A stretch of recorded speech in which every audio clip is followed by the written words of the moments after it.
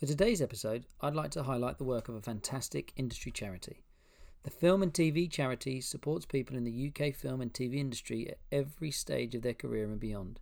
From their important work on mental health, which led to the creation of the Whole Picture programme, and their help for crew being affected by COVID-19. If you, a member of your family or a friend who works in the industry, needs help or someone to talk to, please go to filmtvcharity.org.uk. Let's get started. Hi, film family. Another hashtag trending with another one of the fantastic people that have given me their time to do a full episode, so go check it out. Hello, sir. What is your name and what do you do? My name is Craig too, and I am a film producer, but I'm also a writer. Boom. So what is happening in the industry right now, and how is it affecting the industry, and what are you doing?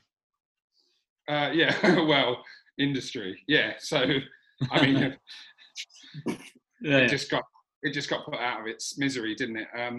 I had 3 or 4 gigs over the next couple of weeks, short form stuff, one short film, a commercial, a music video that I was line producing. That was me planning my week on the Monday, and then on the Tuesday there was no work in the industry at all for anyone. It just fell off a cliff. It just stopped, didn't it? It just died. I'm in a lucky position in that we've spoken about this before, but I'm setting up my own. Well, I've set up my own virtual reality sort of tech for good company. So now I just have all of the time in the world to pour into that resource, because what you do when you set up a new thing is you still need to earn bread, don't you? So I was managing on my spare time, setting up my business, going out and setting up my projects while still producing and paying the mortgage essentially. But now what I've done is I had all of the time in the world to devote to myself. Is there anything that you're doing? Is there anything that you're doing now that you didn't do before, that you've changed up how you would normally work from the producing stance? I mean, well, yeah. I have still got little bits and pieces. So there are things in development that other producers have come to me, script breakdowns, budget first passes, script feedback notes. So whereas I haven't really had time to do that sort of service for a while because I've been on set. Now I can call those people up and go, do you still need that budget? Do you still need that script breakdown? Do you still want those notes? Do you want introductions, et cetera, et cetera? So I'm doing a little bit more of that prep work. And it used to be that prep work was my bread and butter, because as a film producer, I'm not a short form producer, or, I don't work in commercials that much. I don't work in music videos that much. I make features. Feature producers only really tend to be on set for about 10 weeks every 3 years, because the rest of the work is develop the script, attach the talent, refine the finance, put the financial structure together. Then you've got post-production, then you've got selling and stuff like that. So a film producer's job, you're on one project for 2 years, and 2 months of that is filming. So my bread and butter used to be that prep work or that sales work. We've got a completed film that we need to bring to market. Can you help us strategize that? Or we've got a script that we want to package up. Can you, get us talent, or can you let us know financially how this is going to fit in the market? So that's kind of what I've been doing. So I've been doing a little bit more of that now, but mainly concentrating on my own stuff. Nice. And you mentioned to me in a message the other day of what you're doing with some script reading and that kind of stuff. Are people still looking to get things made? Are people still looking to work, or how is it affecting you as a film producer? I think it's an opportunity. Look, it's a forced opportunity. It's a gun to your head. If you went to prison and you got 6 months in solitary confinement, you'd write that novel that you've always had in your head, wouldn't you? There's fuck all else to do. Sorry. Yeah, good point.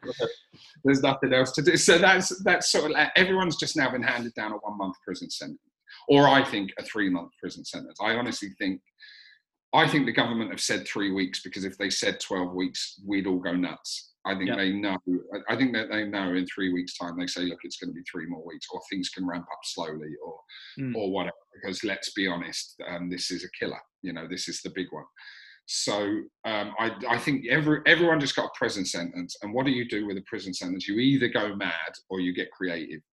And that's what creatives do. They either go mad or get creative. So get creative. So yeah, I think that when the world does start again, I think there's two factors here. Is one, it's become, if you look at the spike in Netflix, what's going on there? Oh, hello, buddy. Matt, everyone. Oh, Hi, Matt. For anyone on a podcast that's just listening, we've just had Matt who's just leaving the house. Take care, Matt. Don't go out, Matt. Don't go out. Yeah, I think two things. One is that what this will really show is how important the arts are. And I always say to someone who doesn't value the arts or paying for arts, or they don't think that actors should be millionaires, try and go a week without reading a book or listening to a song or watching a TV show or a film. You can't do it. You're absolutely crazy. So we need to. Oh, he's like easy. Go away. Shoo. Yeah. So I do think that we need to start valuing the artists, and what that means is when things do ramp up again, people are going to be screaming for content. Yeah. So have a project ready. Nice. If you have something that you genuinely think is good and people that you trust think is good, get it ready now. And if that means writing a script, or if it means working on your show reel, or it means recording an album in your house just get some content ready, because people are going to be crying out for it. Use this time to the thing that you've been putting off. Actually, just get it done. Just wake up early, get it done, do some stuff. You almost don't have any excuses now. Yeah. There you go.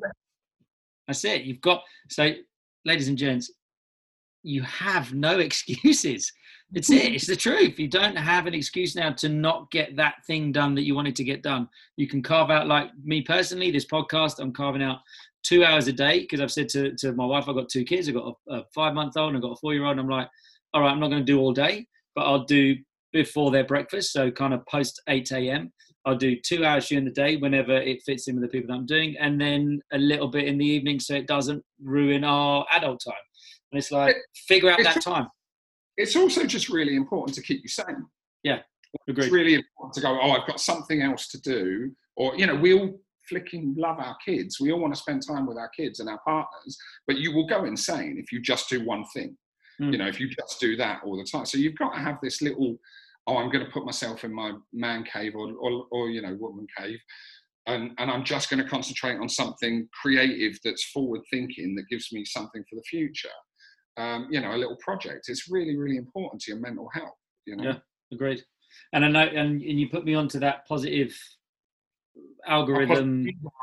That's the one. So just to finish this little podcast, have you got anything positive? Doesn't even need to be industry related. I don't even mind now. Just a little kind of silver lining, anything to look forward to, anything that you want to put out there? I've got a really positive, I haven't got a positive outlook about all the poor people are going to get sick and the toll that this is going to have on our mental health services. But I do really believe that some brilliant art is going to come out of this, and we're going to come out a closer knit community that really, really care about each other. The one thing that got you onto wanting to record this was me saying that we're doing a Zoom session, and we're doing that this afternoon, where I'm working on a TV pilot, which is an idea that I've had that I've been gestating for about a year. I can't gestate anymore because I've got all the time in the world, so I've got no excuses. So I'm writing it. So we've got a bunch of actors together, and we're just going to do a table read over Zoom today to see how it bounces, to see how it flows. And if it's a good table, I'll record it. If it's a good table read, you can just send that to Netflix, or you can send it to your agent, or you could, my stage one for me is sending it to my agent and seeing what they think. But then you have, because, agents don't necessarily read scripts if you're unrepresented. It needs to come via a trusted channel. Otherwise, they'll just never get through them all, because they get 100 a week, or the same with production companies or broadcasters or whatever. But if you go, here's a 45-minute Zoom of the first 2 acts with really good actors, they'll watch that because they're stuck at home with nothing to do. So they're like, I might as well see if I can find any gems, so that when I come back into the boardroom and they go, what's everyone been doing? They go, I found a project. So you can get productive. But where I was going with that is, the community spirit that I'm getting some actors in there that I wouldn't ordinarily be able to get 2 hours of their time because they're busy and they're good, and they've got a little bit of sway behind them, but they're like, yeah, Craig, I'm at home and I'd love to come back in with a project that I'm attached to. So I'm getting good people. So there's that community spirit of coming together, So in this adversity, there are, it's I guess how I'm looking at it is it's like, how do you look at a situation? Is it doom and gloom, or do you kind of go, right, what opportunities can I get from everyone being at home? And for you, I think it's amazing that you're like, well, look, everyone's at home, so I know I can hit up these actors because, well, they're going to tell me that they're out of the country. They can't be. The world's on lockdown. That's right. I had one actor contacted me going, I've just heard from another actor that you're doing this table read. How come you haven't asked me? And I'm like, well, because I didn't think I could get you. And like, what do you think I'm doing? Yes. I'm not recording a BBC series. Of course I'm available. And actors really. So it's going to be really exciting. Probably it won't go anywhere. But I think mankind is at its best in a crisis. I really, really do believe that. I think when the shit hits the fan, we show our true metal. And I think when things are good, that's when we get lazy. So I think what you're going to see, this is a terrible tragedy and people do need to be careful, but you're going to see some beauty come out. Amazing. I'm not even going to try and top that. Ladies and gents, listen, subscribe, go and watch the full ep. Big love. And until we meet again, ladies and gents, that is a wrap. So that was a chat with the king or queen. In the game, I give it a shout at the end so you all know the name. It's the Film Gods Podcast. The what? The Film God Podcast.